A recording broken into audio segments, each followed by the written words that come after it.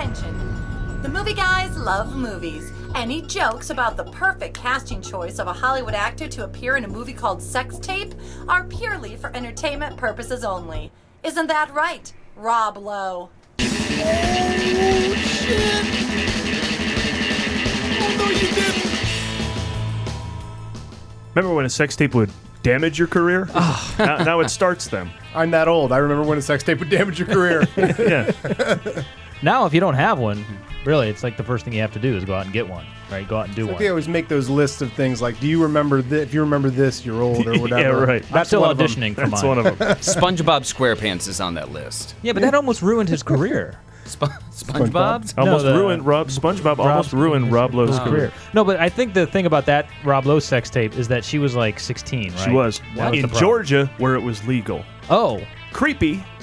But they showed that in but he got away. Transformers, there's laws to get around that. You know Yeah. what? The Romeo and Juliet law. That seems to suggest he knew what he was doing.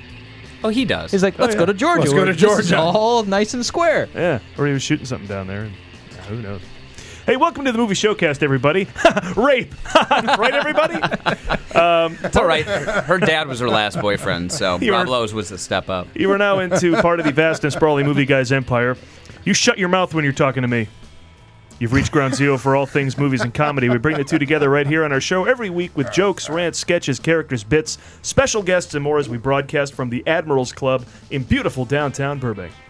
They don't stop making movies, so we don't stop making comedy shows about movies, which means you can get a new show every week. Basically, search The Movie Guys anywhere you like on the web, and we come right up. iTunes, SoundCloud, YouTube, Stitcher, and of course, themovieguys.net. Absolutely free, and we encourage you to subscribe where you can, and if you do, still no charge. You can find our showcasts like the one you're listening to on a couple of internet radio stations as well, including WBAD.net Fridays at 4 p.m. Eastern and JonasMountRadio.com Thursdays at 6 p.m. Eastern. And from what I understand, they also are not charging. So basically, we're out there. I am your host for the hardest working podcast on the airwaves, Paul Preston, here with Lee Caius and Adam Witt. Joining us all show long is a good friend of the show who we love talking movies with, and now has directed a documentary about comedian Richard Lewis's Hollywood Hills home, which apparently is like this museum of all things comedy and awesome. And we'll remind talk. me, I have a question about that, Paul. Thank you. Well, we're has going to a make a question. segment of the show where questions will happen. Thank you. Just so happens you've arrived on the right day. Charley Rivkin is with us. Charley's here, everybody. It's- The easiest guest for me to get. It's my roommate. There you go. But Charley knows the real reason we've all gathered. It's to help. Don't go into the movie theater unprepared. That's why we put out a new show every week to preview what new films are opening. We have a big 3-movie weekend to get to, including Sex Tape with Cameron Diaz. We're reviewing a sex tape with Cameron Diaz? No, it's not. Sweet! No, it's Sex Tape with Jason Segel. Oh, well, no thanks. All right. And The Purge is back, now with less Ethan Hawke, in The Purge Anarchy. And the sequel to the animated hit Planes, which stars Dane Cook. Well, not so much stars as has in it. It's Planes, Fire and Rescue. Oh. The one that Lakota call Heoka beats his drum with the wind to make thunder. This is a Dane Cook movie? Comes lightning. And with lightning comes fire. I don't hear any drums.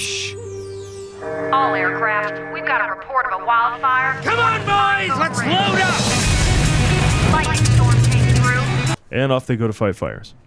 I find it odd that AC/DC's Dirty Deeds is the song behind that. That's what you found out about that trailer? That's the clip? That was it? Yeah. And sure enough, Wes Studi, Oh, yes. when in doubt, West Studi. you get Wes Studi to voice the Native Indian American. helicopter. Indian helicopter. There's about the Native helicopter. Native American helicopter. Yes, I'm sorry.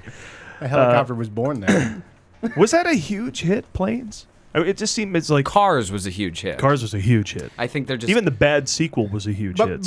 But Planes is just like the Disney straight-to-video studio putting movies in theaters, which they rarely do. Usually they do like Cinderella 3 and Yeah. stuff, and it just goes straight to video. And it's just That to is generate true. a little money. And nobody really goes, oh, that silly's the name of Cinderella. It's just kind of there for like 6-year-olds or whatever. That's that, but in theaters, because it's popular enough, because Cars is huge. I remember when Toy Story 2 was supposed to go right to video. Yeah. Yeah. I said, we'll put it in the $200 million. You ever seen the later. documentary on that? No. The Pixar story Oh, you got to see the No, I've never story. seen. How have I not seen the Pixar story? I don't One know. of my favorite films. Sounds It good. shows up on Netflix every once in a while, and the story behind Toy Story 2 is just one of those sort of like Steve Jobsy, sort of like the birth of ideas, like this "you can do it" sort of thing, where they had done almost the entire movie without the supervision of like John Lasseter and those people, because Disney was just going to shit it out. It was like Toonimation.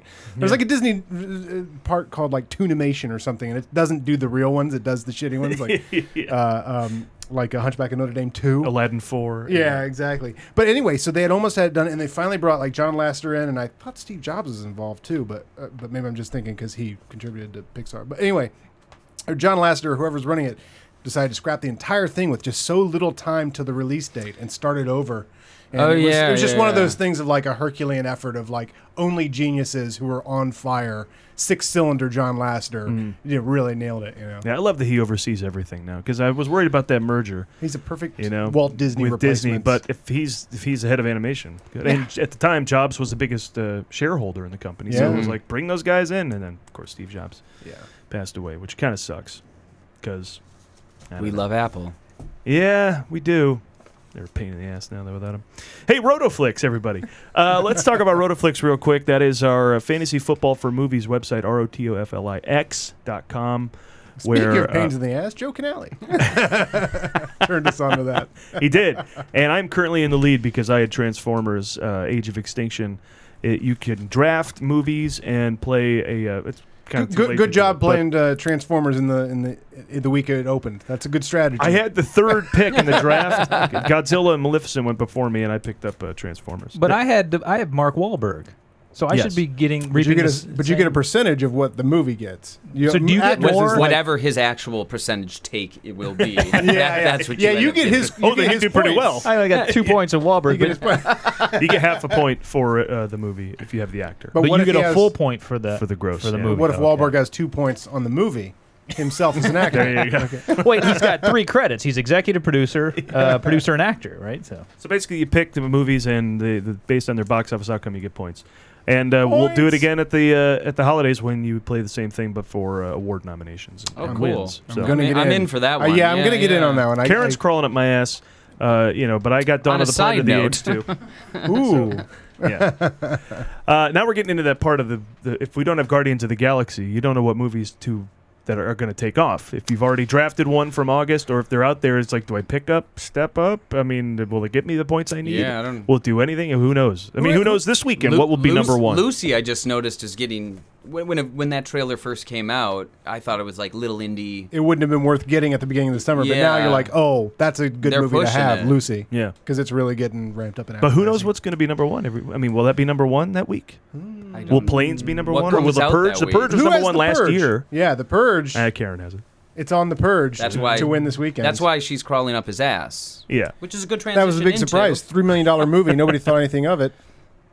And $35 million opening weekend was the Last the year's. word. Right. Yeah. But will it do the same? I don't know. I don't know, Clark. Damn you, fantasy movies. All right, well, let's get on to our movies. Speaking of which, Sex Tape stars Cameron Diaz, who many women would have as their best friend if they had their way. So according to this film, that means women want to come and watch their best friend having sex.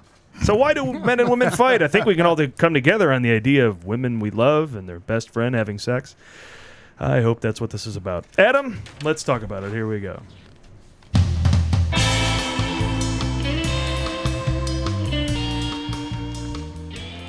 Sex Tape tells the story of a boring suburban couple, Jay and Annie, played by Jason Segel and Cameron Diaz. Is it Segel or Segal? I think it's Siegel. Siegel. Yeah. Steven Segel and Jason Segel. Okay, I got it. And Cameron Diaz, who find all the fire's gone out of their relationship. In a purely Hollywood twist, they decide to try sex. But not just any sex, dirty sex on tape. In case you were wondering what the definition of willing suspension of disbelief is, well, it's the thing you have to do to convince yourself that a guy who looks like Jason Segel is tired of fucking a woman who looks like Cameron Diaz. But the plot goes from flaccid to fully erect when their sex tape uploads itself, if you know what I mean, to the cloud and gets sent all over to their friends and family. The plot line of machines coming to life and developing a love of pornography is not covered in the trailer, but may be the reason I'm going. Here's a clip. So instead of erasing the video like you said that she would, our sex tape ended up syncing to all the iPads we gave out as gifts. We are going to get back every one of those iPads right now. Sorry, Microsoft Surface Pro 3. Better luck next time with your product placement. So Jay and Annie have to travel the country destroying every iPad they gave to their friends and family as Christmas presents. That's so unrealistic. Seriously, who can afford to give away that many iPads? Yes. While Jason Segel can't keep his dick off my TV, Cameron Diaz has never responded to my many letters requesting her nudity on screen.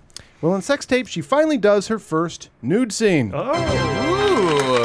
Not aware of that. Just in time for us to no longer be interested in that. In related news, I've heard that Nickelback has decided to record their first good album. And if the press is to be believed, Cameron Diaz is not only 41 but looks great, is thin, and is also a mom. So take that, fat moms. Press release is here to let you know you've really let yourself go. Oh, and you're right about Jason. Any reason to show my junk Segel. First in Forgetting Sarah Marshall, then in the director's cut of The Muppets, and now Sex Tape. You know, I had a Hustler porn mag when I was a kid that would review movies in boners. 1 to 5 boners straight up. It's true. Now, I think the trailer for Sex Tape is the perfect place to implement such a scale. I give the trailer to Sex Tape 2 Hustler boners. Straight up. And I give Planes Fire and Rescue 3 Hustler boners. How many boners around the table? How many boners? Paul, how many boners? Sex Tape? 2.5 boners. 2.5 boners. She looked pretty good in those roller skates. We're just talking about the trailer? Yeah, we're just reviewing the trailer. I haven't seen the movie. I'll say 2.5 boners. 2.5 boners? 4 boner trailer if I've ever seen it. I give Lucy a 4 boner trailer. Now, if you Google just the words sex tape, the first 4 autofill suggestions Google offers up are about Justin Bieber and Selena Gomez. Ooh. And none are in reference to the movie Sex Tape. Can't be a good sign when the internet doesn't even think of your movie when you mention it. The storyline is almost as antiquated as the title, Sex Tape. Do kids today even know what a tape is? But I mean, I guess Sex MPEG, Sex AVI, Sex WMV doesn't quite have the same ring to it. No, it's the unsolvable problem. How to get something off the internet. Trust me. If there was a way to do that, I would have figured it out by now. There you go. That's Sex Tape. Now you're a little more well misinformed. I just want to make sure we are reporting this accurately because we are first and foremost journalists, then entertainers. Is she actually then nude? Pervs. Yeah, how new? I have heard she's actually shows everything. Really? What? Is this a rated R movie? This is what they're saying. Now I'm going to see it. There's a big red band trailer for it. Yeah. I mean, you don't see nudity in movies at all. That's gone. Even horror movies and Wolf of Wall sex Wolf movies. of Wall Street had some great full frontal. That made up for any loss you're feeling, Adam. The Wolf of Wall Street. That's an insane movie, more insane than the average movie, I'll say. Yeah. But the older I get, the less comfortable I am sitting in a large room with dozens of strangers watching. You got to sex stop on screen. seeing movies with your grandparents. I know. That did hurt. What that just kill for you? That just killed her for me. Her. The whole family. And they basically have phone sex. They have phone sex, and you could just feel 70-year-old people behind me going, that was in the trailer. Was it? Yeah, that was in the trailer. Well, the internet has done that to rated He would have R felt the movies, same way right? watching the trailer with him. I know. But that's the reason rated R movies don't go there anymore, I think, is because it's pointless because of the internet. So that you're not going to be able to show anything, right? Yeah. But man, you remember in the 70s, they just went nuts with the sex and the... Well, there was always like an obligatory sex scene in every rated R movie. Everyone. Yeah. And then, and then on with the movie. Yeah. And then on with the movie. Yeah. Fast Times at Ridgemont But that's back High. when they didn't make kids movies that much either. Now everything's a kids movie now, isn't it? Almost. Yeah, I suppose so. I do appreciate Expendables 3, PG-13. Speaking of, is it really? Mm-hmm. What? Yeah. They're not okay taking with off that, heads though. with bullets anymore? Yeah. You know, I actually am okay with that, too. I'm okay with that. Those movies... They got to get more creative. It challenges them to be more creative, and I hope they Yeah, that succeed. movie's evolved. It's now Lethal Weapon 4, that type of movie. It's like it They're started having as, fun, they're having babies. It's just a good time. Exactly. It started as Lethal Weapon. Expendables was a hardcore, classic Stallone and all that stuff. And now it's like, everybody knows about it. All the kids are going to see them anyway. The parents are pissed. So, yeah, just make it PG-13. Get out of there, Plus, you got Harrison Ford in it. Yeah, I was just going to say, you get Harrison Ford in the movie. Yeah. I think it goes down to PG-13. I do appreciate Steven Seagal in this movie. No, Jason Segel. George Segel? Doing a few push-ups before his big shirtless scene. Yeah, he lost weight. He seems to very Well, skinny. I don't know that he did push-ups. He used to be pudgy. He lost weight. I don't know that he Well, at gained least muscle. It seems to me, though, at least he knew he was going to be half naked for a good portion of the movie and said, I should probably prep for this, at least in the area of I kind of weight. feel like he just hit an age where suddenly, like, the youthful just thinned out? pudginess, just thinned out. I'm just always We amazed at when guys don't realize they're about to be shirtless in a movie, and I'm like, just, you know what? I think they realize it. Chris Pratt knew what to do. Oh, right? yeah. Oh, yeah. He got ripped. Damn Chris Pratt. Mm-hmm. He's He's supposed to be a from goofy comedy guy from Parks and Rec. Now he's all a stud. I'm like, damn. Well, in his defense, in his interview, when they asked him how he lost all the weight, he said it was tears. So he lost it through He turned a lot it down of sadness. too, I read. Oh, I read really? He turned it down. They came back to him and begged him. What? Yeah. Guardians? Yeah. Oh, wow. Mm-hmm. That's We cool. need funny and now it's Yeah. one of those casting things that looks obvious in retrospect. Of course, what a great call. Everybody make that call. Yeah. Now he's in Lost. He's in Jurassic World. Jurassic Yeah, World. yeah. He's Mr. The blockbuster Did guy they now. shoot that first, though? I think they shot Jurassic World first. I think that was before. No. They're not. They haven't No? shot Jurassic Oh, World they haven't even yet. shot it Yeah, yet. I think it is No, still no. shooting. Yeah, they've reports from the set have happened. But Oh, wow. Yeah, but I I thought don't think that they're started done. production Who's so long directing ago. that?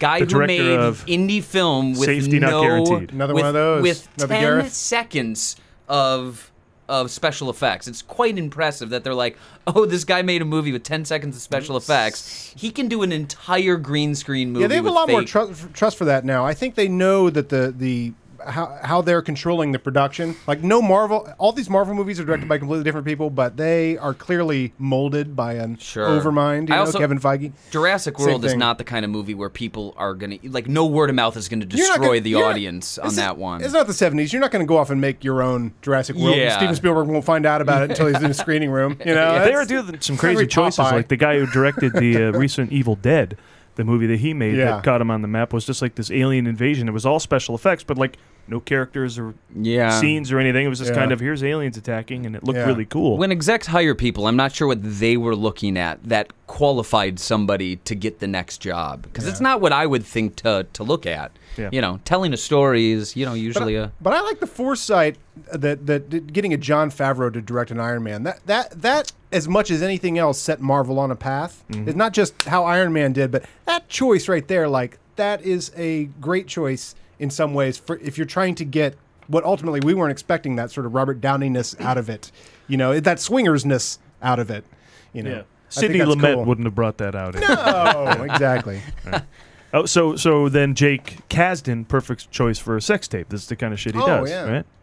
What did he do before? Oh, Bad Teacher. Yeah. Did he also do that one Zero Effect? Yeah, I believe so. Is that Jake Kasdan? Yeah. Okay. Yeah, he's great. I love that movie. You ever seen Zero Effect? I have not seen that. No, I haven't either. And I want to. Bruce Willis, right, is in a little bit part. No. Oh, does he have a bit part in that? Doesn't he? No. No. Am I drunk? That's what is that stupid movie called with the A Bruce Willis cameo movie? I don't know. Yeah, he kills a guy at the very beginning of it. What the hell's the name of that? I'm trying. I have no idea what he's talking about. It's called when like, did it come out? I know Zero Effect. It's I know what you're called talking Flever, about. Flever. It's something like that. With Slever or Slevin. Lucky Number Slevin? Lucky Number Slevin. That's not a cameo. That's it. That's not a cameo. That's what I'm thinking He's in of. half the movie. I knew there was a V or a Z in one of them crazy It's a letters. 7 in place of a V. There you go. Quick question: are we on topic or off? Which topic? So sex tape. There you go. Sex tape. Is Cameron Diaz Latino? I don't think Cameron so. Diaz. My guess is that's a fake name. Yeah. Okay. Yeah. Weird name to pick an ethnic name if you're faking it. Well, It'd be like if I just said I'm Paul Akbad Muhammad. Yeah, you're right. If you People would decide- go, no, you're not. Emilio Estevez picked that. Oh, wait, that was No, the no. wrong way. Sorry. Yeah. Emilio.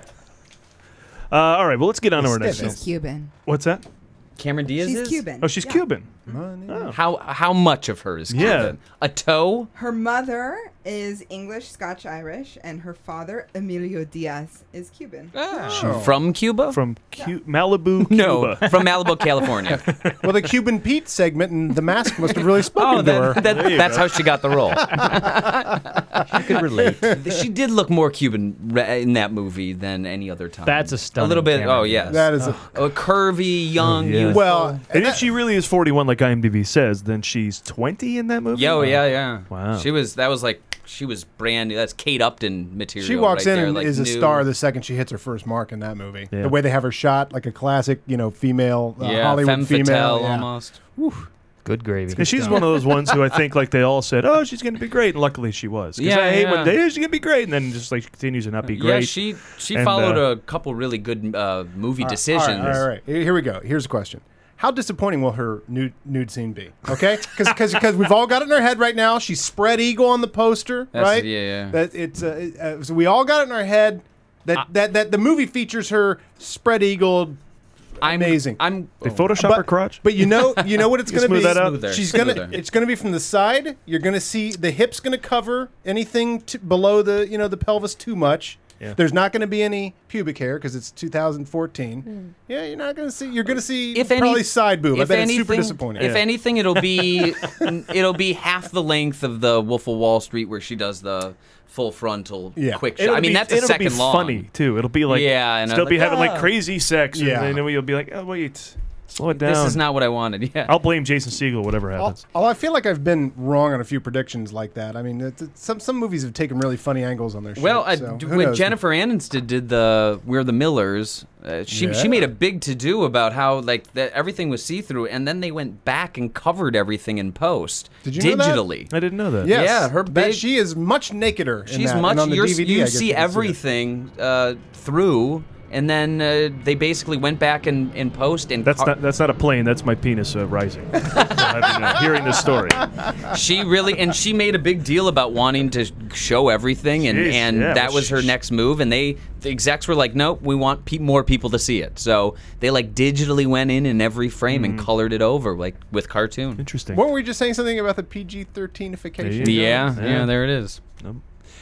All right. Well, they say fuck a lot in that movie, right? They better. Yeah. All right. Our next film. Get ready to test your tolerance for school shooting imagery in the sequel to 2013 surprise hit The Purge. Jesus. That is graphic. The mega hit pessimistic suspense thriller that could only come during the Obama years. Lee, let's talk about it. Here we go.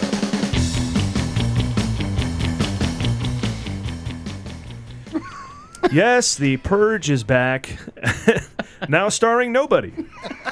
The Purge Anarchy gives us a good reason to play another exciting round of... Guess what it's about! Oh, so let's do that again. Let's go around the room and see what you think. Each one of you can take a guess at what The Purge Anarchy is about, and we'll see who's right.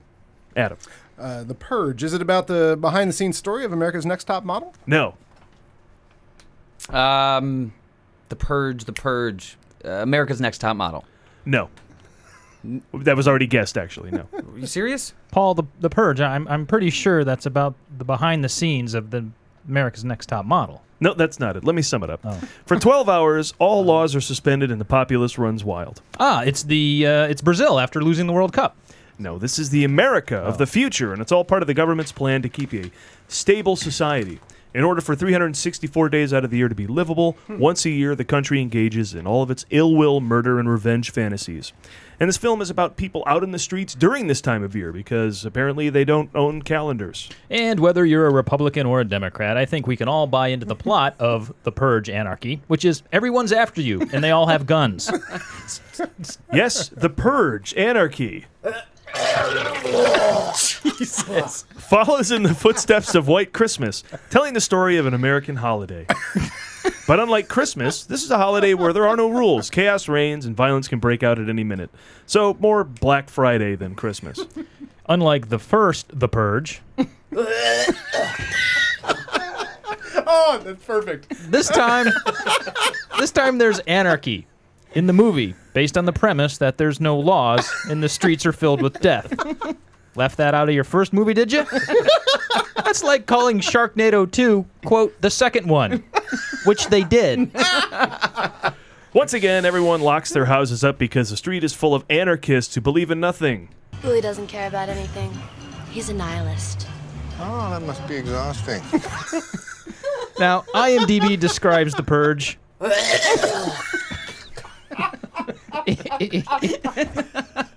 in part as 5 people trying to survive a night in Los Angeles. Yeah, that seems about right. The Purge is a shovel-ready make-work program that relies on annual vandalism to require the city to be rebuilt every year. Don't hate The Purge, they're job creators. But you want a sequel worth watching? Let's follow all the streets and sanitation guys who have to go to work the next day. This movie, along with Grand Theft Auto, is proof that what people really want to do is mindlessly kill one another. The Purge, Anarchy. Sadly, people in Darfur think it's a documentary. And we are, of course, looking forward to the inevitable prequel, The Binge. There you go. That's The Purge, Anarchy. Now, I just want to say something about... Still sounds like America's Next Top Model. So I was doing the research on that vomit sound effects last night. Oh, yes, that was your choice? That was my choice. I love the little post throw up one. But it's a rule of threes. You did 2 like that. I mean, it's perfect. And so, I came up with the idea of just sprinkling this preview with a bunch of vomit sound effects. Listen to like 10 minutes of people throwing up. You're going to get sick. I'm lying in bed going to all these links of vomits. I'm like, oh my God, this is just horrible. I almost puked. That is a version of Dante's Hell. Just listening. Testing out vomit soundtracks. No, that's no good. That's it. No, that's no good. And you do. I mean, like the first 3 I listened to, I'm like, that's not going to work. That's not what I'm looking for. Too wet, too dry. That guy's breathing too much. Oh, that one came out of his nose. That's not what I want. Oh my I God. hope you didn't watch any of this. That's such a great insight. Thank God it was just sounds. Yeah, it was just a black screen. But I'm lying in bed and I have my headphones on, so I'm listening it in this clear, crystal clear stereo. Now, I had the opposite experience because we did the movie called The Quiet Ones. Yeah. Right, I remember that. We are children. I was looking for this really like airy fart, like a. And I was just going through farts and farts and farts. And so you were laughing your ass off. I was laughing my ass off, and I felt so bad about it. I'm like, oh, God, you 4-year-old. I'm sampling farts, trying to find the right quiet fart. I'm greening the gills, and Adam's laughing his dick off. And they're all hilarious. But remember that one there was a video, and it was just like, you ran legs, video. and then like a cloth covering anything that you, and then hair. But nothing happened, nothing moved, nothing waved or anything. It just, but we had to look at it. Yep, that's what the microphone was. Oh my God, The Purge. The Purge. Boy, we sound like we're excited about it. It stars Frank Grillo from Captain America: Winter Soldier. Yeah. Is he the good for him? tough guy? Good for him getting work. He's like the guy who tries to beat up Captain America after being on his team the whole movie. The whole Who movie. did the Mexican standoff with him and everything? Yeah, but you'd think that guy of all guys would know he's not going to win against Captain America. He's like a Punisher in this movie, though. He's like someone killed his daughter last Purge, and he's out to fucking take everybody down. Yeah. And then he saves other people. They get him in trouble. And he says, "Stay in the car. Stay in the car." Now, does this have anything to do other than it's The Purge with the first one? No. Well, it's the same. No, it's the time same of night. year. But you're not following the family. There's no carryover from. No, I think that instead of following an upper class family who's trying to stay in their house, they follow a couple lower class people who can't. You don't have anywhere to hide. They have car trouble and shit. Yeah. The guy who's seeking revenge, I thought perhaps came out of the first movie, but no. No, that was just Ethan Hawke's family, and then he died at the end. Yeah, so it's going to be a story that just tells different stories of the Purge. You had a year. And it's not good. And it's not good. Wasn't going to see it. It's also horrible. Is that our new rule? Our spoiler alert is 1 year. They fail at the premise of that movie entirely. If the And sequel so they'll do, and it looks like they're going to do it again. Well, they had to and get no their one will budget care. down by having it in one house. Well, if you watch the preview, they do once again little ceremony. Like, they get into high society where people they found on the street are now getting sold to very, very rich people so that they get to kill, which is bullshit. It's like the end of Taken, except instead of a sex slave, you just get to kill the person at the end. Right. All bullshit. Because the Purge is you get to go out and fucking kill everybody. You don't get to get into groups and have weird ceremonies. It's not. I think that's a fail of the premise. And you're saying that if I hired a security team to secure this whole area, they would just turn around and shoot me. Find me the most hated people. Find me the most hated people. I'm with Paul I want on to this. sell them. No, I get it. I'm with Paul. This is just like the show Survivor, when immediately it became all about alliances and backstabbing instead of just like lone surviving. I think I understand. But there's a your group point, of people in masks going around house looking for a dude who in the first movie, a guy gets trapped in Ethan Hawke's house, and people come after him, and they want in the house to get the guy they're after. Because people go after, like in this movie, certain people they gotta on the keep the Purge. budget Like, at $3 million. on this night, I'm getting that guy back, the guy who stole my lawnmower or whatever. But During the gangness, the guys at the front door saying, "Let us in," and some guy says, "Yeah, you gotta let us in," whatever he's mouthing off, and then the leader shoots that guy. So why would you be in a gang if that could happen at any second? Well, you'd hope not all allegiances break. If I'm with that dude who just shot a guy, well, yeah, I'd run away. I'd say, then. wait a minute, that's right. This night is all about anybody shooting anybody.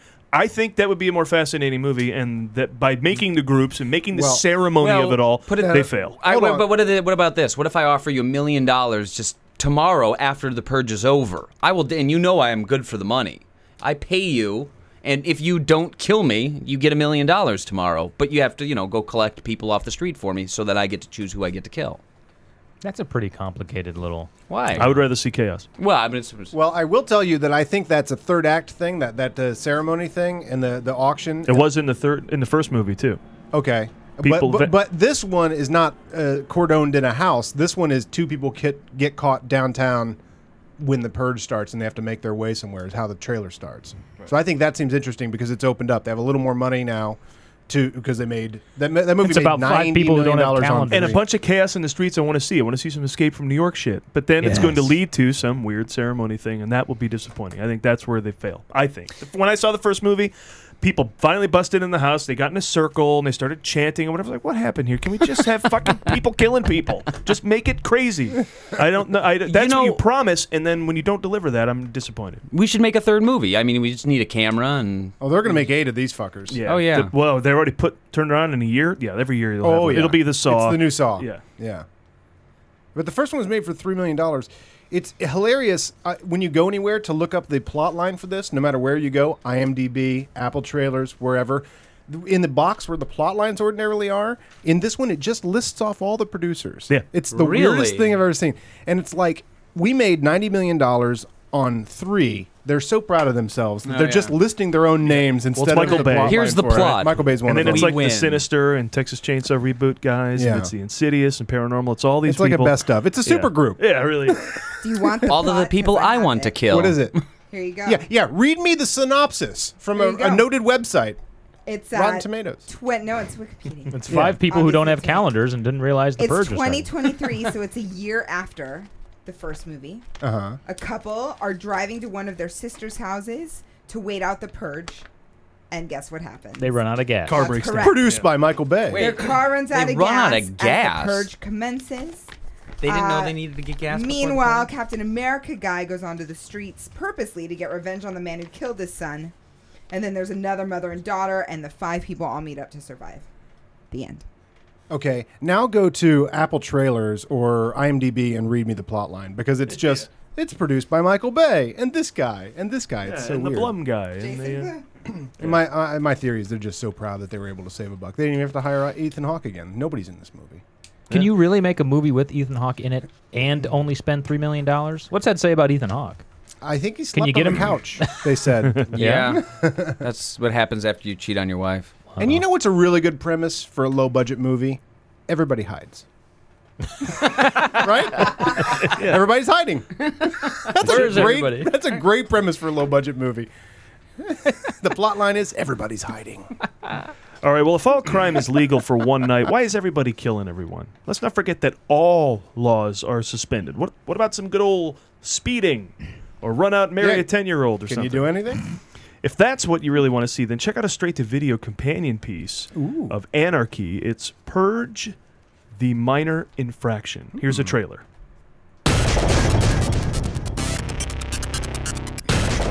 You've experienced the Purge. Now, experience another Purge. Who took the labels off these mattresses? I did. How will the safety inspector assure that the contents are fire retardant? It doesn't matter. There's no laws. Not during this purge! Where no one is safe. Hey, you work for the FDA. You can't stamp that green meat safe. Oh, can't I? No laws! Where nothing is sacred. Hey, you didn't put money in that parking meter. That's right. And I'll park here as long as I like. Or at least for the next 12 hours! Where chaos reigns in the streets. I'm taking a left between 3 cars across 4 lanes of traffic, and there's nothing you can do about it! Because of the purge? No, I'm just an asshole LA driver. It's a bit redundant. I like It's a tale of betrayal where right and wrong have no meaning. I've heard from a friend on the board of directors at AOL Time Warner that they're about to merge with the United Dairy Farmers. Yeah, that's insider trading. Not for another 8 hours, it's not. And nobody is safe until the end of the Purge. Minor infraction. You know, just because there's a purge, that doesn't mean you get to molest my livestock. Now stop screwing my goat. Shut up, old man! I got another 6 hours in this sweet ass! Whoa! The Purge. Minor infraction. Is that True Clark? There you go. I thought we were gonna go with Law and Order. Doo-doo. That sound effect with that bit. That's when you're parodying Law and Order only. You can't play that anywhere else, right? There's so many Law and Order parodies; they all go right to the. Boom, boom. I believe the other shows are parodies of its own show. Yeah, there you go. But I would like to speak just very briefly to the fact that apparently, if we're allowed to do anything, we just. I'm gonna go see a movie for free. We want to kill Stop people. me. Our natural inclination is just to kill people. I don't. How cynical! This is the most cynical movie ever. It's like everything's fucked.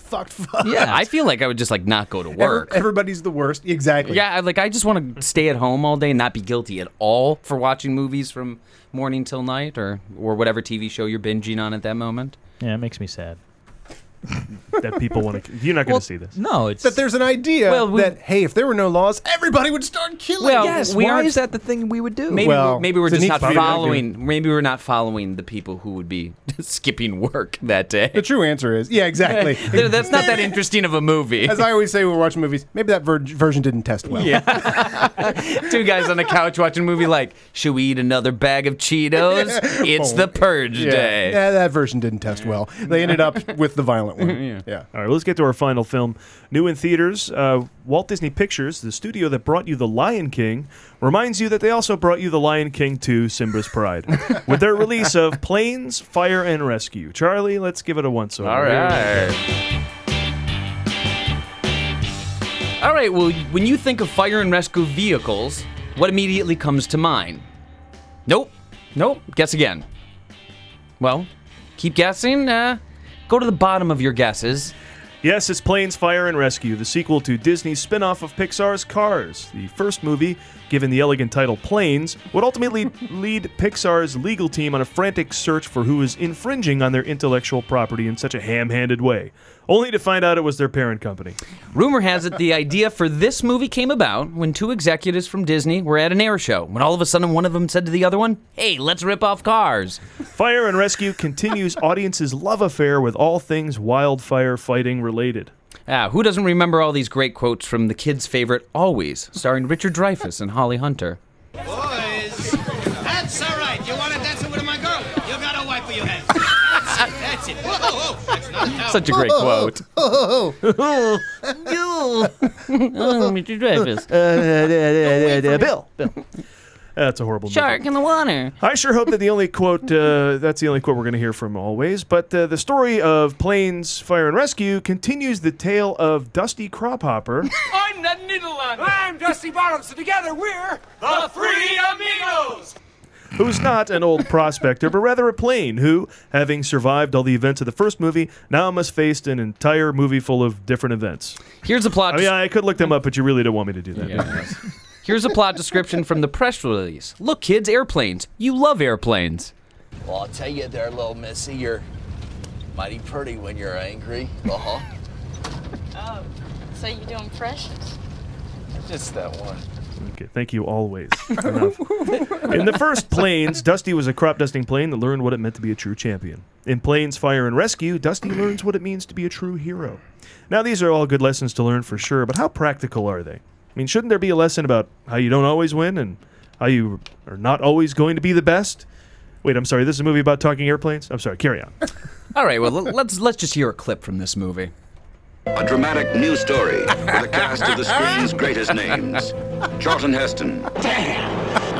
Pressure's dropping. Karen Black. I'm scared. George Kennedy. My wife and son are up there in that airplane. I'm going to Salt Lake City. Gloria Swanson. The hell with the jewelry. Let's put my book in here. Ephraim Zimbalist Jr. Susan Clark. Comedian Sid Caesar. Myrna Loy. Yes! Linda Blair. Yes! And award-winning singer Helen Reddy as Sister Ruth. Would you be more my forgiving of your human imperfections if you realized your best friend was yourself? That might have been Airport 75. Yeah. and if it was, Adam's all in to see this one again in the theaters. Oh, my God. American Airlines has teamed up with Disney this time to continue the franchise with American Airlines sponsored films entitled Planes Delayed, Planes Stuck on a Tarmac, Planes Drunk Passenger, and Planes Horrible Customer Service. Not only is Dusty Crophopper back, but so are his friends, which I will now name, along with some Transformers and some side effects of Accutane.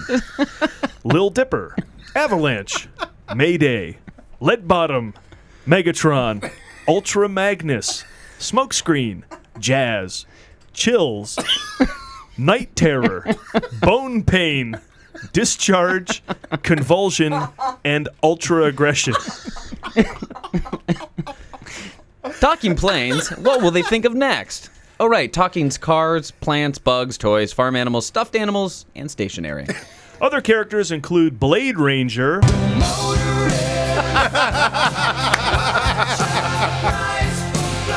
I had enough of that. And a host of vaguely racist Indian names like Windlifter, Pinecone, and Casino Manager. Is it bad? That's terrible. But the Sister Christian was great. Yeah, it was turn around and The shit director's name is Bob's Ganaway. It's actually Bob's Ganaway or Robert's Ganaway. His name is pluralized. I'm sorry, but I just don't trust anybody named Bob's.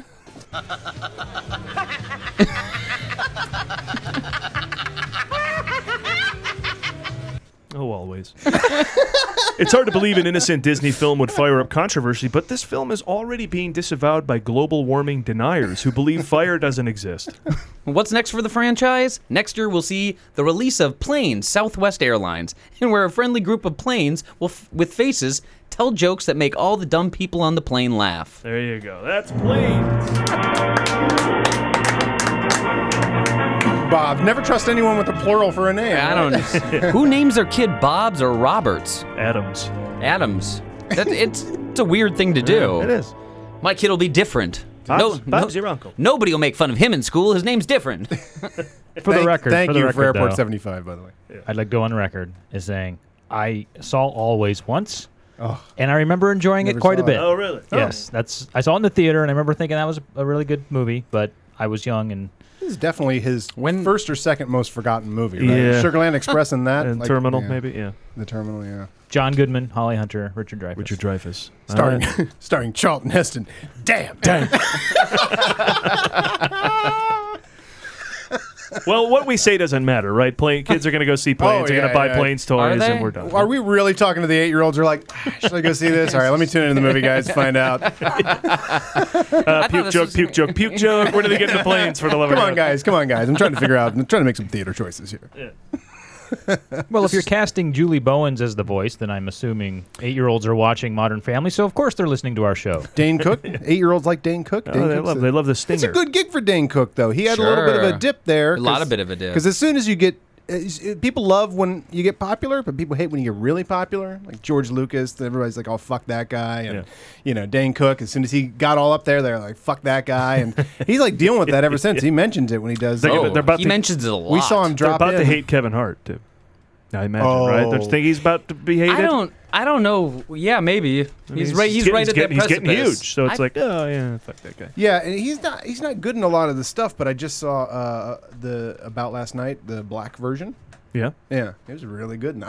He's really well directed in that. That director, who's Steve Pink. Wait a minute. Steve Pink will do it. Wait. Right? It's very good. But that's Kevin Hart. Yeah. Okay. So earlier in the evening, not to sidetrack, but earlier in the evening, you made a joke about that movie, and I said, I don't know that movie, and you said it's the one starring Kevin James, but it's the black version. Oh, did I say with Kevin James? And I'm like, there's a black version of About Last Night starring Kevin James? That is confusing. I want to see that movie. Kevin Hart is the Jim Belushi in the movie, so that's perfect for him, right? Yeah. That sort of character? Yeah, exactly.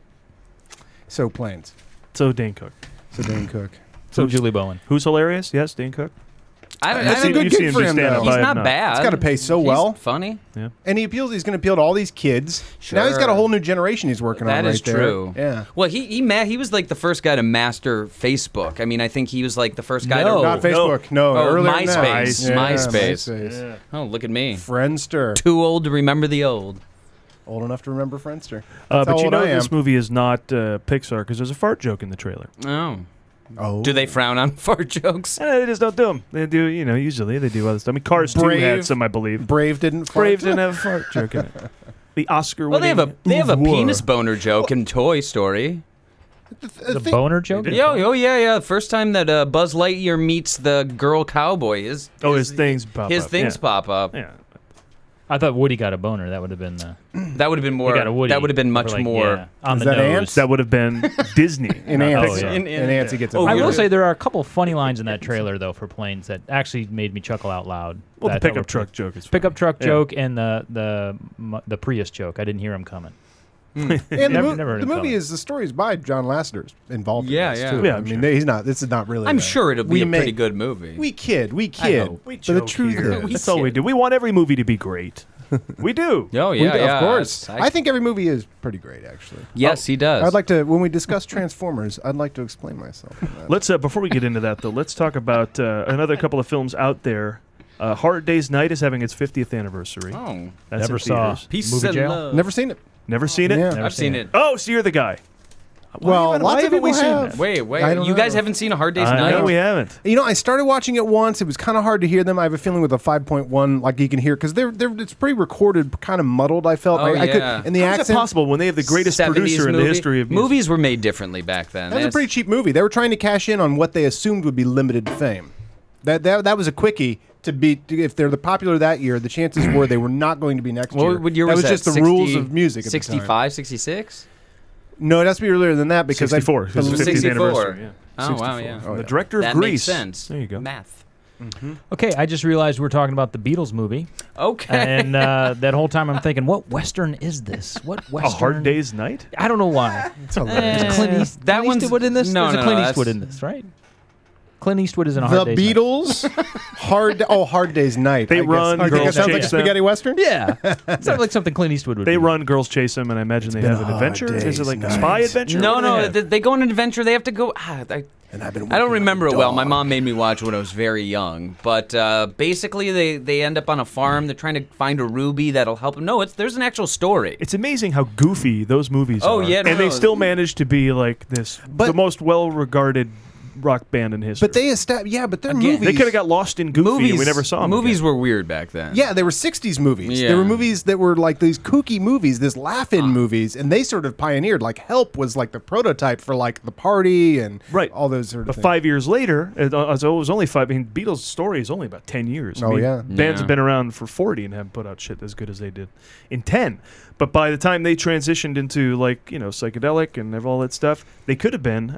Why would we welcome them into this world of crazy 60s stuff Charlie, when they're just the goofy guys from Hard Day's We Night? just went over this. I mean, they didn't get to Dane Cook had 10 years before people were like, fuck that guy. They actually, their entire careers were over before anybody was like, fuck them. Think anybody said fuck the Beatles? I don't think so. The government. when they People went all were hippie- trying to be argumentative. Yeah, old people. Old people. Old Oh, people. it is- So, Charlie, you're the only one that has seen this movie. Yes. And it came out in 67? 64. 64. Even better. Same year as Goldfinger. Was there a guy in a gorilla uniform? Because Not yet. I think- Not yet at this point. No, I know no, what you're no, talking no. about. Though. Thank you. That I would think become a that's- mainstay. I think that's in Help. Why was actually. that a mainstay in 60s movies? Not only that, Guy in a monkey suit comes running through. All the way up to Trading Places. Probably in Head. all the way up to 84. I think it's like What's New Pussycat or What's New Pussycat is one of those with like not Peter Sellers but like just random crazy Yeah. shit going on, and just at the end of it there's just suddenly a go-kart chase. Just suddenly a go-kart chase. I mean, just suddenly, and it's like I don't know. We get big actors in that. Like it was like I can't remember, Peter Ustinov or something. Right. Big for that. Yeah, in a go-kart with a gorilla or whatever. David Niven and Nan Margaret will be David having a perfectly Niven, good yeah. romance, and then suddenly they have to have a parachute It adventure. was a gorilla and a go-kart with balloons tied. Yeah, right? always There's balloons. Always balloons. a bunch of them, not all the same color. That was a crazy time for That's entertainment. hilarious. Absolutely. But it wasn't only 10 years later that we're now celebrating the 40th anniversary of of the Texas Chainsaw Massacre, a new 4K restored version overseen Saw by that. Tobe Hooper, going into theaters here and there. It's like I don't think it's getting a wide release, but it's playing here and there. You gotta check Adam the just website. might have messed his pants. I am absolutely going to see that because that movie, it was so amazingly well shot. I remember when I saw it on Blu-ray the first time. That shot, there's a very iconic shot of the porch swing and the girl sitting in it, and then she walks towards the house because her boyfriend's in there, but he hasn't come out yet. And as she's walking, the camera dollies under the thing, and then the house and the sky and everything. I couldn't believe on Blu-ray. See, that's funny because if you would have asked me before you had just said that, I would have said it's so dark, you can't see anything. But I've only seen it on VHS. That's VHS. I've only seen that movie on VHS. I've never seen the actual print put someone to turns life. the lights on. So in 4K, much scarier. I'm sure 4K is gonna. I really want to see that in 4K. I'm excited. I just watched because Chainsaw 3D came out about a year ago or something. I had thought that was fantastic. What else are they doing on 4K that they're releasing shortly? Ghostbusters for a week. Oh, is that going to be 4K? Yeah, in 4K for a full week. Yeah, can't wait to see that. We're going to that, as you can imagine. We should broadcast from there. Yeah, I'm up for it. Oh, that's a good idea. Let's do a to and from for Ghostbusters. I mean, hey, for as big a fan of Ghostbusters as this show and Karen is, like that deserves a to and from, right? Totally. We might have even done one last time. I think it came to theaters for like a When one did it day. come to theaters? It came like a one dayer down at ArcLight because ArcLight's the best. pulls it out every year, yeah. But this is going to be an official. Good for them. Big one. But let's get on to our guest. Okay. Let's get some Charley time here and talk about what we talk about with every guest who comes on the show. What is your favorite movie of all time? Oh, geez. It depends. I love this question, and I hate this question. Most people do. But I'll tell you why. Because at any given moment, I can give you 10 different answers. And every different genre is a different answer. And that is also a standard response from people in your seat. My favorite... What? See the problem... Do you meet up sometime? Because I want to say something about favorite movies, because I realized something this week. That you're right, and everybody that comes on is right. That there's like for example, I would say you or I might say Raiders of the Lost Ark, or some weeks I'd say Star Wars. But there's such a no-brainer about that doesn't make me interesting that I like Star Wars, But as a favorite movie, like I just watched Field of Dreams this week, and I'm like. It just did while I was watching. I'm like, this is my favorite movie. Yeah. That's what I'm saying. I never say that, but I'm like, you know what? There's like 10. My top 10. I'm going to archive them and start answering differently. In a way. Yeah. Well, I mean, anyway, what would you recently, say? I'm gonna say recently. I think my most favorite movie has been Looper. Oh, just in the last couple of years, really for some good. reason, that movie just hits it for me on all different cylinders. It's just That's a great film. It's a great film, and when you get down to it, though, it's 3 people on a farm. It's a futuristic movie about time travel and hunting down yourself, but it ends up being just a pretty standard story about a mother and a son and a guy trying to protect them. Rian Johnson, he'll make a good Star Wars movie? He's going to make a great Star Wars movie. I think so too. He is a meticulous, He's a perfect person to pick for that. writer, a meticulous director, and I don't see any. It's hard to go wrong when somebody is caring that much about everything that goes into it. That's the thing. With Looper, if there is a typical Looper that could have been done, like he was making the... what's the Christian Haydenson movie? You all heard the story of Looper. I'm making something a little different. What's that Christian Haydenson movie where he jumps around? Oh, Jumper. That's not that guy's name, but I don't know what it is. Christian Haydenson? Hayden Christian.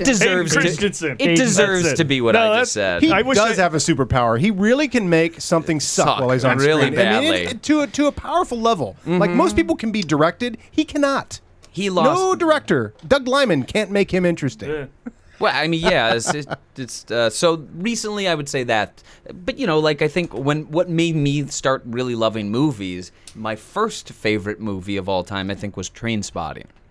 That was the movie that I kind of went from being 14 to being like an actual adult, thinking about how movies are made, why they're doing stuff, and I don't know why that movie caught me. But Charley has a lot of funny things memorized. Go ahead, give us the. He can do the whole opening monologue. Translate anything Begbie says. I'd love to hear it. 'Cause I don't know what the hell that guy says the whole movie. So that movie really my most recent favorite movie is Looper, and my first favorite movie I think was Trainspotting. But the one you've watched the most, I would say, as your roommate, is Sixth Sense, right? No. Or not Sixth Sense, Fifth Element. Oh, I love The Fifth Element, too. People come in here and they love that movie, and it just does not connect with me. I don't know. There's something about her being, adorable. That doesn't hurt. And Bruce Willis at the top of his I'm Gonna Save the World. And he's a superhero. That's when... and Gary Oldman. Gary Oldman's is so great. good. Gary Oldman's so good. It's like such a ridiculous role that he makes believable and watchable. The humor didn't connect with me. No? Nah, it was too weird. It's like a French guy was trying to be funny. You should watch it with me. I don't know. Well... Ian Holm was super annoying in that movie. I wish he was like... Yeah, he sputters a lot in that movie. Yeah. But I think he's just sputterer. He sputtered a lot as Bilbo, too. Yeah, he sputtered as Polonius. Sputtering School of Acting. Yeah, really. He went to the Sputtering School of Acting. You want to sputter like Ian Holm and Derek Jacobi? Come to the Sputtering School of Acting. Yeah, he really does sputter a lot. But so for the most part, and then anything Jason Bateman's in and anything Ewan McGregor's in, I'm in. Those are my favorite two actors. Yeah, what a weird you can't pin Ewan McGregor down to anything. He's in no. Star Wars, and you still probably don't even think of him in that. Like, No. Dude, you said Ewan McGregor, I immediately thought of like Moulin Rouge. Sure. And I thought of another one of my favorite movies. Excess Baggage. No. Strange Cargo? Excess Baggage is with Benicio del Toro and Alicia Silverstone. That's a title I cannot separate from the one I'm thinking of, which is also Danny Boyle, right? The first one. Life Less Ordinary? Life Less Ordinary. Oh, Life Less Ordinary. That's Cameron Diaz. Oh, that's right. That is Cameron Diaz. With that's a weird movie. They needed a Latino lead. It's called Diversity. Yeah. If anybody would like to join me, I'd like to watch like all of Danny Boyle's movies. I will some weekend. I probably could quote him from beginning to end. To start There's with that. so many I haven't seen. Got to see The Beach? Haven't seen The Beach? You haven't seen The Beach? Haven't seen The Beach? Wow. Haven't seen Ewan McGregor was supposed to be in that. Haven't seen Money? Or is that what it's called? The one with the kid? Millions. Millions. Haven't seen Millions. Haven't seen 28 Days Later, I don't think. I saw that in the theater. I'm not a big fan of horror movies. I saw it in the theater at the end of a long day. I fell asleep. So now I woke up at the end. In 28 Days Later, you fell asleep? I know. That's like the loudest zombie movie ever. Oh, I woke up and it got loud and then I fell right back asleep. Yeah. Was I with you? Did you just fall asleep? No, I saw it at the Village in Chicago. Or I didn't see it at the Village in Chicago, as the case may be. Well, now you're directing, right? I am. So you're directing, I have. and I thought that you were just editing until you told me you were directing this whole piece. And I'll explain what's up. There's a new box set of films and extras and bonus things for Richard Lewis and his kind of encompassing some highlights of his career, and it's coming out on September 2nd. You worked directly with him to make a documentary called what is it called? The House of a Lifetime. House of a Lifetime. That goes over his Hollywood Hills home. Tell us about that place. Well, originally, it didn't start out. This started out as a favor. He has collected over the course of his career thousands and thousands and thousands of pieces of art, anything that's collectible. I mean, from you can't see any of the walls. You can't see the walls. They're everything covered. Top to bottom is top covered. to bottom is, and it's an amazing. And it's even better than it was. His new wife cleaned it up and like actually put like nice even spaces. Like before, it was like jammed anarchy. Yeah, like everything and nothing was even. And so, what he did want to do is he wants to move eventually soon, and in order to do that, he needs to get rid of all the stuff because it's like thousands and thousands of pieces of art. So what initially I was hired for was to kind of just document what was on the walls, like a nice looking home movie. A nice looking right? home movie, so he could, and he like he would explain it, so he can an insurance show. video. Yeah, in case the place burns down. Yeah, there's 27 pictures on this wall. Here's what they look like. So it started like that, and then as we got to know each other better, and he would, the first time I went over to his house, he was nowhere to be found. I was just like walking around Richard Lewis's house with a camera, shooting stuff. And then, every successive time, he would hang around a little bit longer, and I'd start whispering things like, oh, it'd be great to, hear a couple stories about this. A couple weeks later, he called, why don't you come and maybe I'll tell you a couple stories about this stuff. And then... Yeah, let me play one. Yeah, sure. Let me give it a little taste of one of the stories he tells about some of the stuff in his house. Come around here. This is just something that I'm proud of. This is a little shot from on the set of Robin Hood Men in Tights, and Mel signed it. A neurotic Jewish storm. I'll take it. That's a good summation of Richard Lewis. It really is. It really is. Yeah. So it kind of became this cohesive working environment where, like, eventually he was like, why don't you come over and I'll do an entire house tour. And I was like, well, this is blowing my mind now, because now it's started to get into an hour and a half long tour, and then the next time I would go over and he'd put all new pictures up on the wall and we'd have to go through the whole house again, and they just would trade out. Some of them we'd go over again, and then he called me one day and he said, great news. I have a box set that's potentially coming out. They want to do a documentary on me, but I said, no, I already have a guy doing a documentary on me. The distributor's coming to look at it tomorrow. And he said, don't touch it, leave it, let it be. Just don't edit a thing. Just let him see what we got. And I was like, sure. You're Richard Lewis. Of course I'm going to listen to you. Click. I basically shit my pants. Thought this is it's still like a home movie at that point. It's not ready exactly for no a music home or anything. movie at that point. There's no voice or there's nothing. There's no theme to anything. And so at that moment, I basically sat down and put together as much as I possibly could in 24 hours until so I put about a 12-minute clip together of him starting in the beginning of the house and going through a little bit, and this distributor, Jonathan Gross, ended up being like the best guy to ever watch it. He watched it and he said, oh, no.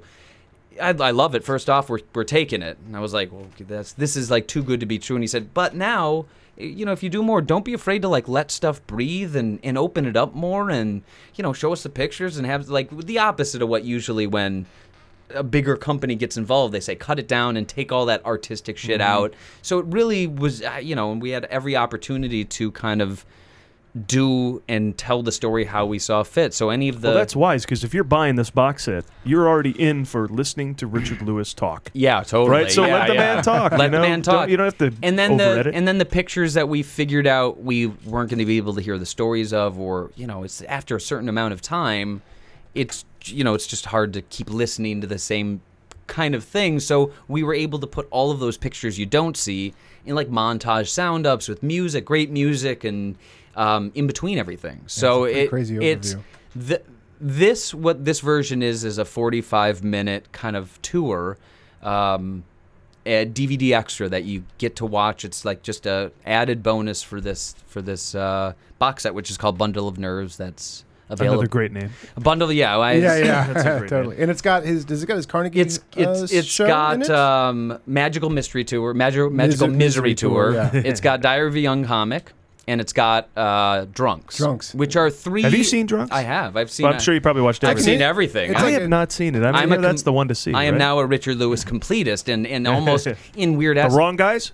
Was it called The Wrong Guys? Hey, I saw that in the theater. By the way, I love that. My sister and I used to watch that movie. My sister used to be able to Louis quote Anderson? it from beginning to end. Why that movie? Lewis? I don't know. Franklin before we get too off onto Sure, that, I sure. wanted to ask this is the question I was alluding to earlier. Oh, yeah. We've gotten to that. Lee has had a question. I had a question. Oh, okay. Because I know you.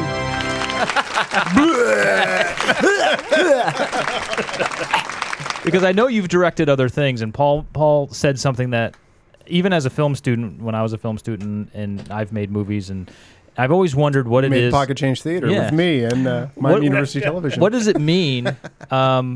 What does it mean to direct a documentary, and what's the difference between? Because you've actually directed me. I've actually been in stuff that you've directed, and so I understand the paradigm and the dynamic of directing an actor. But for you, what is directing a documentary? That's a great question. You've directed a bunch of them, actually. I have. I've ended up. It is a good question. Isn't it? So. I had it from the beginning. In a sense, documentary directing ends up being shaping what gets on camera in a way where you know that the story will be able to be told in unison with each other. It's mostly in post, right? Well, a lot of choices come in post. And shooting for post. Knowing what you're getting that you so can. So a lot of my suggestions to Richard were stop whining. Were geared in kind of the sense of what I thought ultimately would go together with the rest. So not, knowing when not to. Sometimes it's knowing when not to push on something, when it'll come naturally, when not to push anything. Here's a great example of something that didn't work out.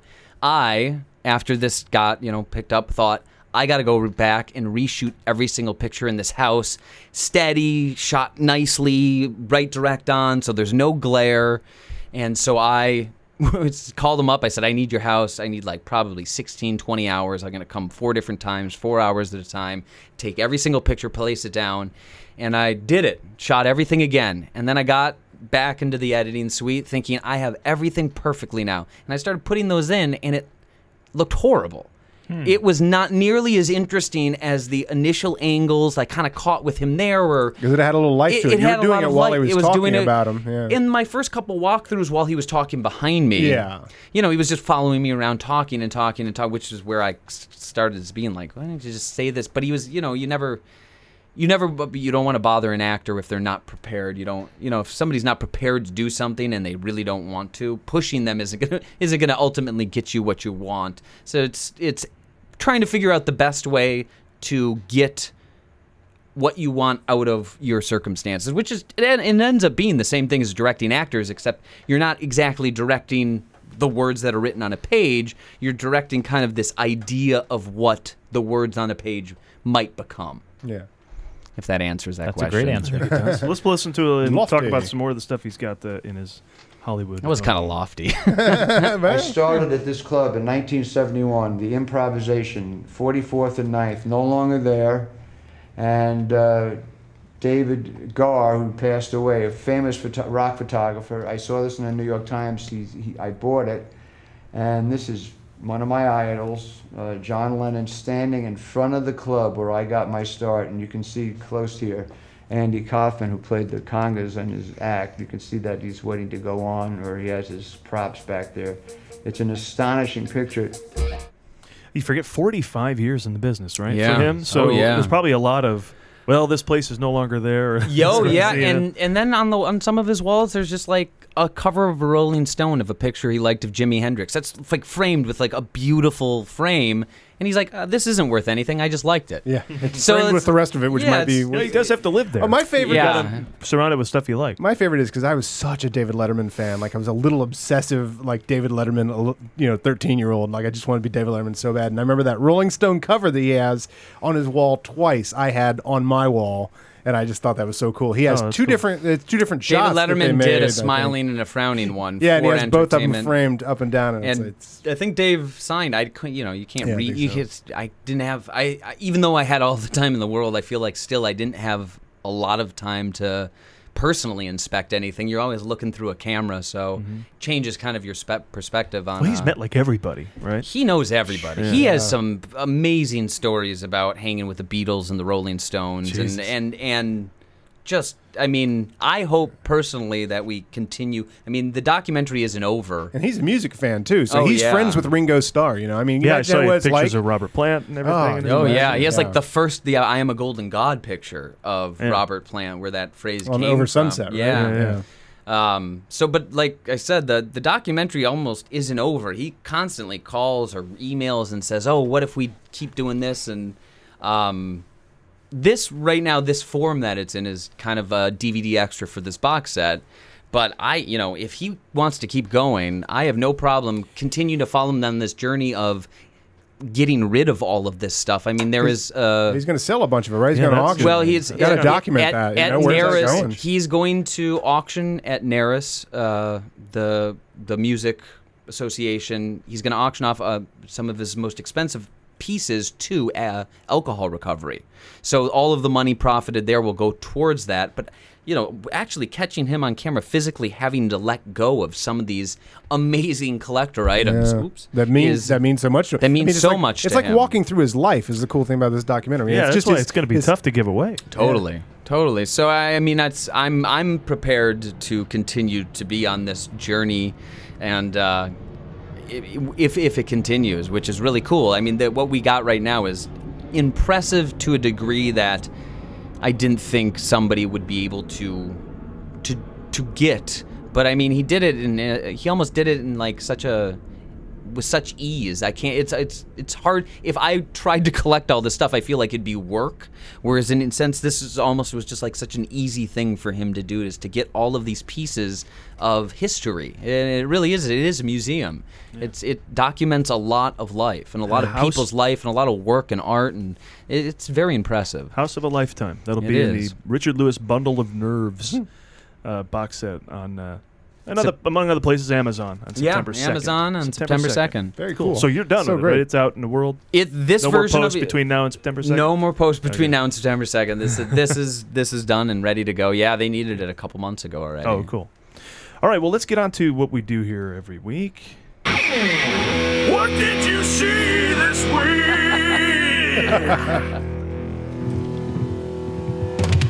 What did you see this week?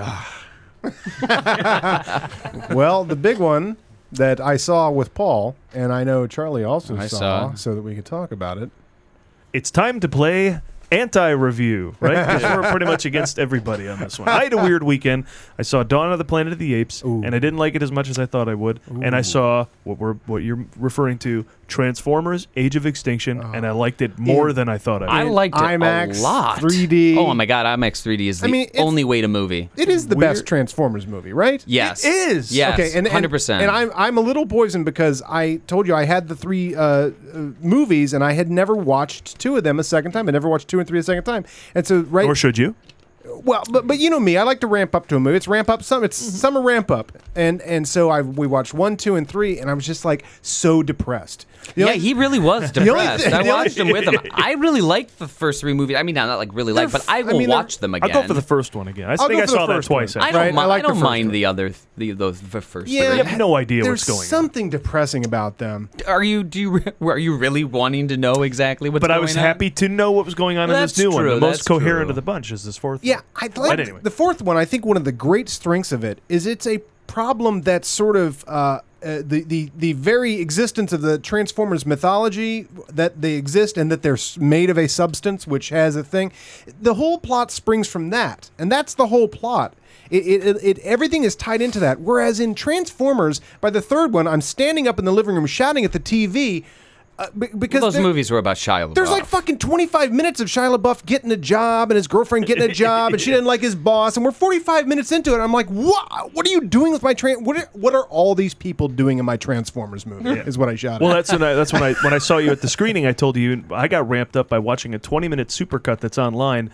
It's just robots fighting robots. They cut out from all 3 movies only the scenes where robots fight other robots. Is it only 20 minutes? Yeah, that's all that they could cut together. Yeah, I feel like the fourth. To give you an idea of this how fourth movie is almost 2 hours and 45 minutes. It's like 2 hours and 12 minutes is just robots fighting. Yeah. Lee, do you think you might go see Transformers? Hey, man. I told you before, the only Transformers I've seen... Are we turning you around to going to see Transformers? Wait, you don't want to see my movie? Let's go, bro. Come on. It's playing everywhere. I have a daughter in it and everything. It's really cool. Every time I see a Transformer trailer, I want to go see it. But I've never really actually...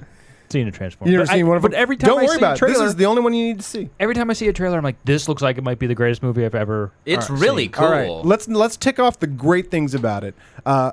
First of all, that Transformer that's the assassin. He's like the Boba Fett of Transformers. Cool. I forget what they called him, but it's like face guy. Yes, face gun. Awful, terrible. He's like the government's asset. Terrible man. Scar kill. No, because Optimus Prime actually knew him. He was like, oh, that guy. Yeah, not that guy. Scar kill. So I'm gonna go with that. Scar kill. So Scar kill's he's the Boba Fett of the movie, and it's really fun. But then the other thing, face gun boom. The other great thing about it. Well, obviously having Mark Wahlberg there is great. Yeah. Upgrade. Yeah, the fact that totally. And the fact that he finds Optimus Prime and people come looking for it, it's just all tied in. There's no loose ends. The plot generates itself and keeps itself moving, and it is just an efficient storytelling machine. Now, people somehow seem to think this story is invalid, but I say about those critics that I've heard, because this has got like a 13% tomato meter on that site that uses fruit. I hate Rotten Tomatoes. I don't know why anybody goes and refers to it. Reviews in fruit instead of boners. I had a good idea. It's a fake fruit at that. I actually had an interesting thought the other day when I was thinking about dumb movie critics. Anytime you're angry with something, you're much more apt to go complain or write or say something about it than when you're happy. 10 people happy complain people do for every not compliment. Yeah. go on the internet and write how happy they are unless you're a douchebag and you've posted everything to Facebook. But I mean, people who hate stuff, people who don't like stuff, or people who are given an opinion when they shouldn't, quickly run and write how smart their opinion was, and usually it's a bad one. Let me give you an example, because I went to Rotten Tomatoes and I pulled some of these things. Fuck these guys. Yeah, well, I know what you mean. Yeah, them so much. And so, yeah, Rotten Tomatoes is dopey. Name but a movie the they've critics said is good. Are what make it dopey. Well, no, they'll get 98% behind something, and it will be good. But and I want to make this a segment sometime where we go on this even longer, but where we goof on these critics, reviewing they the critics. Yeah. They need to be reviewed. Critics of the critics. Review the fucking. Here's critics. Clayton David's blurb from awardcircuit.com. Thank you. By the way, I'm gonna Kevin Smith and Jay these guys go beat everybody up.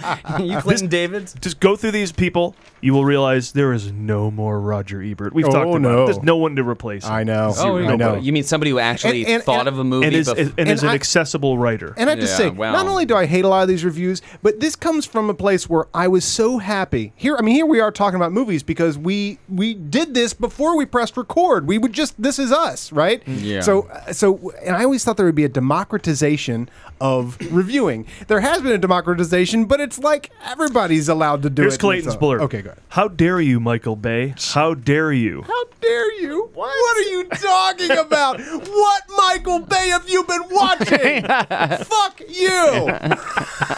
It's a good way to put it. Like, right? What was he expecking Michael Bay to do? What the hell? Yeah. Here, Rotten Tomatoes thought you wanted to know the opinion of Kirk Baird of the Toledo Blade, who says, even by the low IQ standards of 3 previous Transformers films, Transformers Age of Extinction is grave and exceptionally stupid, with a plot as bewildering and incoherent as a caffeinated 5-year-old's explanation of the multiverse theory. Written before he went in. Yeah, he didn't see that movie. Because that's like the Michael Bay review you give the movie, even whether you saw it or not. Agreed. I have that day I off. have no idea what happened in Revenge of the Fallen. I have no idea what happened in Dark of the Moon. But I can tell you, this is about Very the simply. assassin hired by the government to wipe out Autobots after they destroyed Chicago. Everything, all and then you've got like one subplot and something else. That's it. And Stanley Tucci invents new Transformers, great, by the way, which are the bad just guys. great. Stanley Tucci should be in everything. There's an upgrade, He's great. right? He's so good. He was so funny through the whole movie consistently. You know what else gets an upgrade is the comic performances. Because T.J. Miller should get a huge T.J. nod. Miller, Tom Lennon. Oh, Tom Lennon was great very too. funny in it. Even Kelsey Grammer added some Grammer's gravitas. Great. Absolutely. Gravitas. And even Stanley Tucci's funny. And John Goodman voicing John Goodman. Hound. One of the Transformers is better than the step and fetch it thing they got in trouble for. The horrible voices. Still in there a little bit. Now, in one of these reviews I read, and because I thought the Autobots were really well formed. There was the guy that was the guy that's ready to get in there and kick ass, and then there's the heavy hitter like John Goodman, and then there's the samurai guy who turns into a nice I still sleek don't car. get why they have nationalities, but keep going. Yeah, I didn't get that in the first movie when they were like talk kind of like blaxploitation and like it was so weird. But in another review, clearly written for the movie, of course, he said, and it wouldn't be a Transformers movie without some racist representation, like Ken Watanabe as the samurai car. Well, you're allowed to be a samurai. Especially if you're Asian. How many cars are Japanese? Yeah. Like most of them? Well, that's a good point. I didn't think about that. To those who say rape culture is a myth, we Jesus say behold Christ. Transformers 4, says Tara Brady of the Irish She Times. didn't watch this movie either. Who gets raped in the movie? I don't. In the summer movie. I don't remember rape. The viewer? I don't know what she's trying to say. Rape or. I like rape. I think she's talking about the Purge. And even then, Jersey Boys, I just want to say also, here's the guy that says, Eastwood's, this guy liked it. Mark Hoban, super reviewer. Mm-hmm. Eastwood's Jersey Boys falls closer to traditional music industry biopics like Ray and Walk the Line, and that's not necessarily a bad thing. You know what? But it curiously avoids all the drugs that Ray and Johnny Cash did and makes it a more effective movie. But so what movie is he watching? I just thought of a great website would just be you get 2 reviews, one negative and one positive, and like you just read them both and you ascertain what you might like out of it. But it's like the reviews are never even never mind. Here's where Transformers succeeds, and this is my grand theory that I've come up with by reading reviews like this. You are watching the movie wrong. There's a right way to watch a movie, right? These guys are watching the movie wrong. There's a way to watch the movie where, it never claims to be something that it doesn't fulfill. It's you buy into the game of it. I understand. I'm almost thinking that critics are writing him this way to get put on Rotten Tomatoes. They're not looking to they're represent looking for any press. He's the super critic. No, they're looking to be because Mega critic. this guy from Toledo. How else do you get on to Rotten Tomatoes unless you say why Michael Bay or I got raped by this movie? Like, this is like Sarah Silverman comedy. Like, in the sense of the only way. Guess what? I'm famous now. I got my critics review stuff is used on this guy just wanted to website. drop the multiverse theory on us. Yeah. Which, if you didn't know, is the hypothetical set of He infinite sounds or like a guy finite who's never gotten possibilities. laid before. Yeah, which Michael Bay movie was everybody going to look Which at? one did he make? Was it American Beauty? I can't remember. What is he comparing it Now, to? these are critics. These are the sort of critics that would criticize Was it a Bad sculpture. Boys 2? That would criticize a sculpture for not being a painting. Yeah, Like, how do you like this sculpture? It's not a painting. Well, all right, but as a sculpture goes, is it a sculpture? Because it's a Michael Bay movie. Does it succeed at being a? And by the way, Michael Bay. Nobody makes Michael Bay movies anymore. He's the only one left. Now, when he came out, that was everything. Bruckheimer. There was Con Air. All this shit. Tony Scott, and they all sort of looked trashy. And he wasn't very good at making them. I didn't think at the time. I don't like Armageddon. I don't think that's a very good movie, and I don't even appreciate it on a Michael Bay level. Not that much. That movie's bullshit. Which one? I cry every time at the end. Listed a bunch. I forgot which one. Armageddon. Oh, Armageddon. Come on, when Whereas Bad Boys 2 is Bruce great. Willis sends Ben Affleck up, you're not shedding a tear when he's like, "No, you're letting him go take care of my daughter." Paul and I did play the Michael Bay. You know what I'm talking about. I shed a tear every time. Maybe you were just that's like your Adam Sandler age when that came out. What year was that? 99. Look, I was of an age to appreciate Armageddon. I just didn't. We were going to say we did play the American flag drinking game. We did. The Michael Bay one. game is you drink, and I'm going to do this when this comes out. This is the perfect one for it. First of all, you salute and drink every time you see a flag.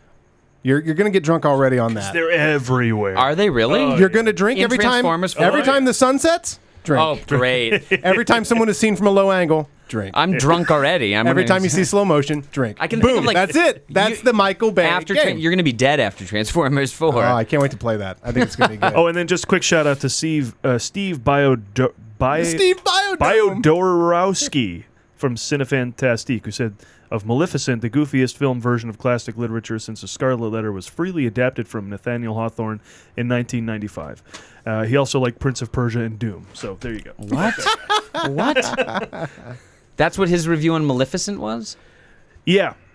Which is a better. That was than just you'd a think fancy film, way too. to say that he's either a 14-year-old or a 29-year-old who's never been with a woman. Can I just say one more thing that really appealed to me? Oh, about Transformers this movie? 4? About Transformers? Who's that actor in the trench coat? Oh, yeah. They have got one of these Luc Besson bad guys. He's great, though. Or Robert Mark Kamen bad what guys. else is he in? Look up his name. He's got a very... Jamie, He's in something. He's got a very was British just name in like Trevor or something. something. He was just... Trevor's a British Steve name? Trevor or Trevorrow. Colin Trevorrow. No, right? that's not director. it. But it might as well be. That's the director. That's the director of Jurassic World. Jurassic World. Oh. Oh, really? Look at me. I just have shit floating around. Yeah. You just made up... is answering a question from a half hour ago. This man... Raymond, am I using you?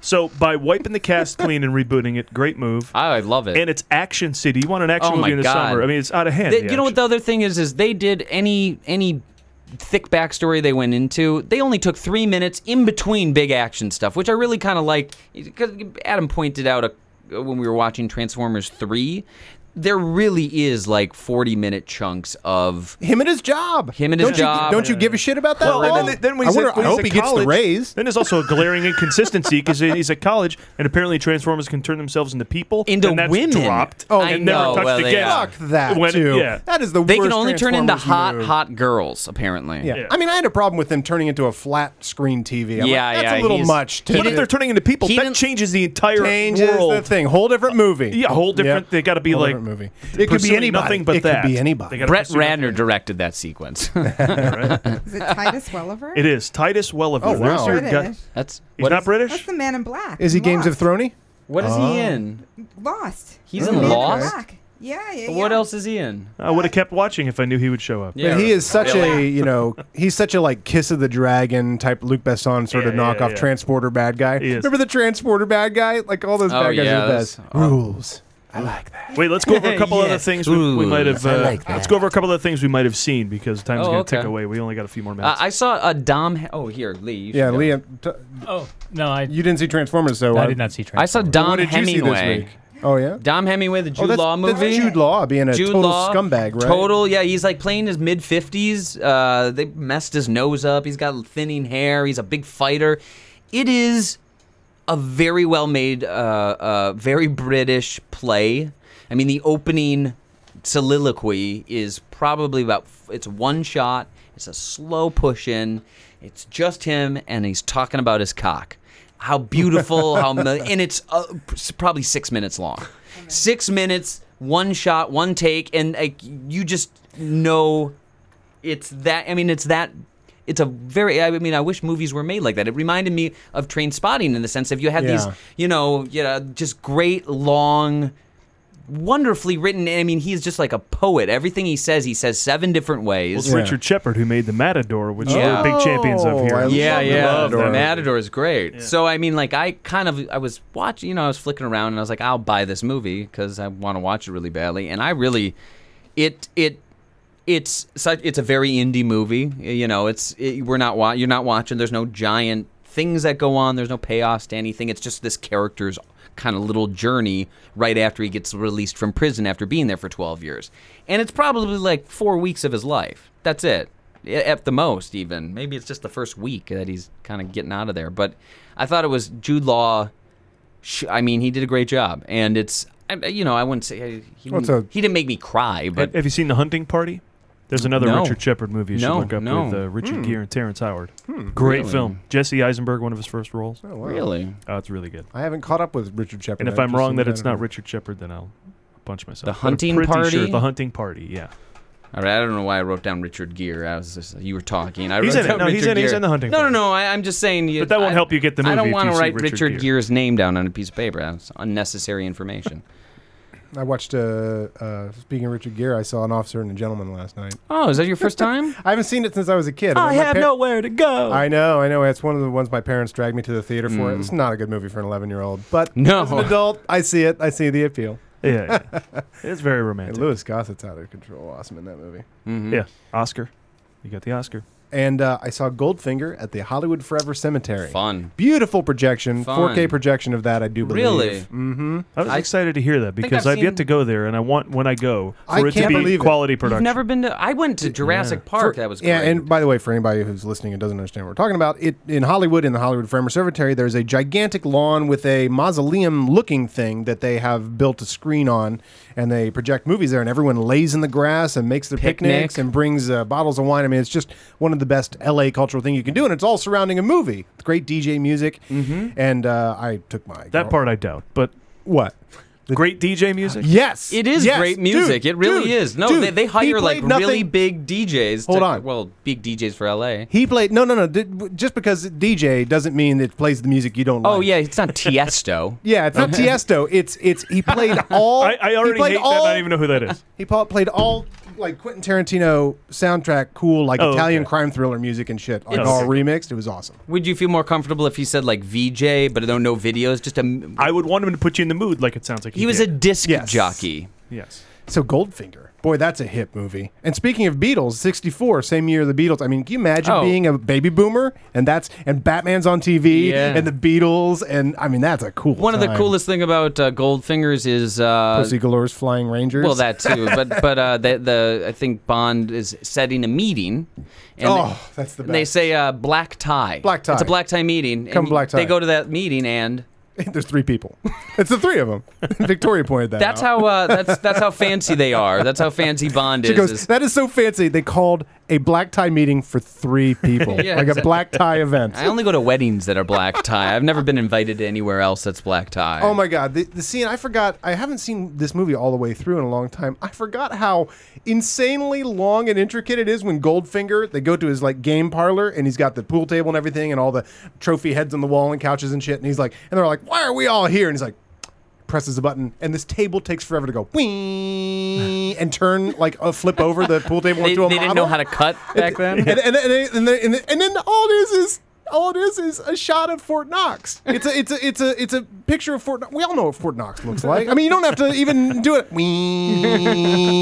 And the whole thing. And then they're like, yeah, well, we don't believe this. And he goes, it will be easy. And then he presses another button and something else goes, to just bring another map or a model of Fort Knox. And you're like, it's still Fort Knox, which we can look up in any book. It's the most famous place with gold in it imaginable. It was really fun. With CGI, it would just be like, whoa. Yeah. Right? You'd have a three-dimensional. And of course, I defy any movie to go back to anything other than the clear pad in the air that you run your fingers around. Right? Yeah. That is, if the future is we're not there that, now, we're staying there. Yeah. That's what we're on. All right, well, that's all the time we got. We got to wrap this thing up. That wraps another movie showcast. Sorry, everybody. what was on TBS? Real quick. TNT. Men at Work. Born Ultimatum. Great fucking movie. That is a great movie. That is a good one. Follow us on Twitter at The Movie Guys, on Facebook at facebook.com/The Movie Guys, as well as on YouTube, iTunes, and SoundCloud.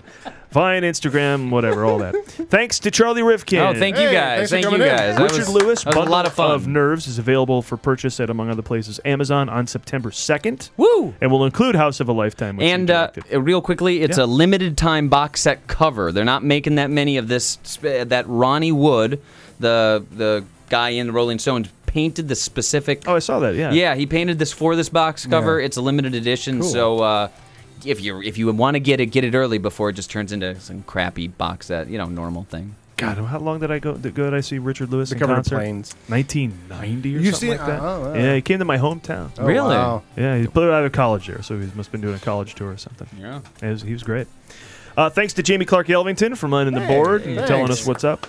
And Steve Scholes for his writing contributions to the show every week. And remember, you can always find everything we're up to at themovieguys.net. We'll be back next week with previews of Hercules, Lucy, and So It Goes, and special guest David Minkin in studio. We will see you there. All right. Hercules. I also saw Black About last night, but we'll talk about it later. Is this? It's good. You're supposed to whisper when you hear the lights are going down, right? Oh, sorry. Field of Dreams. I'll talk about it next week.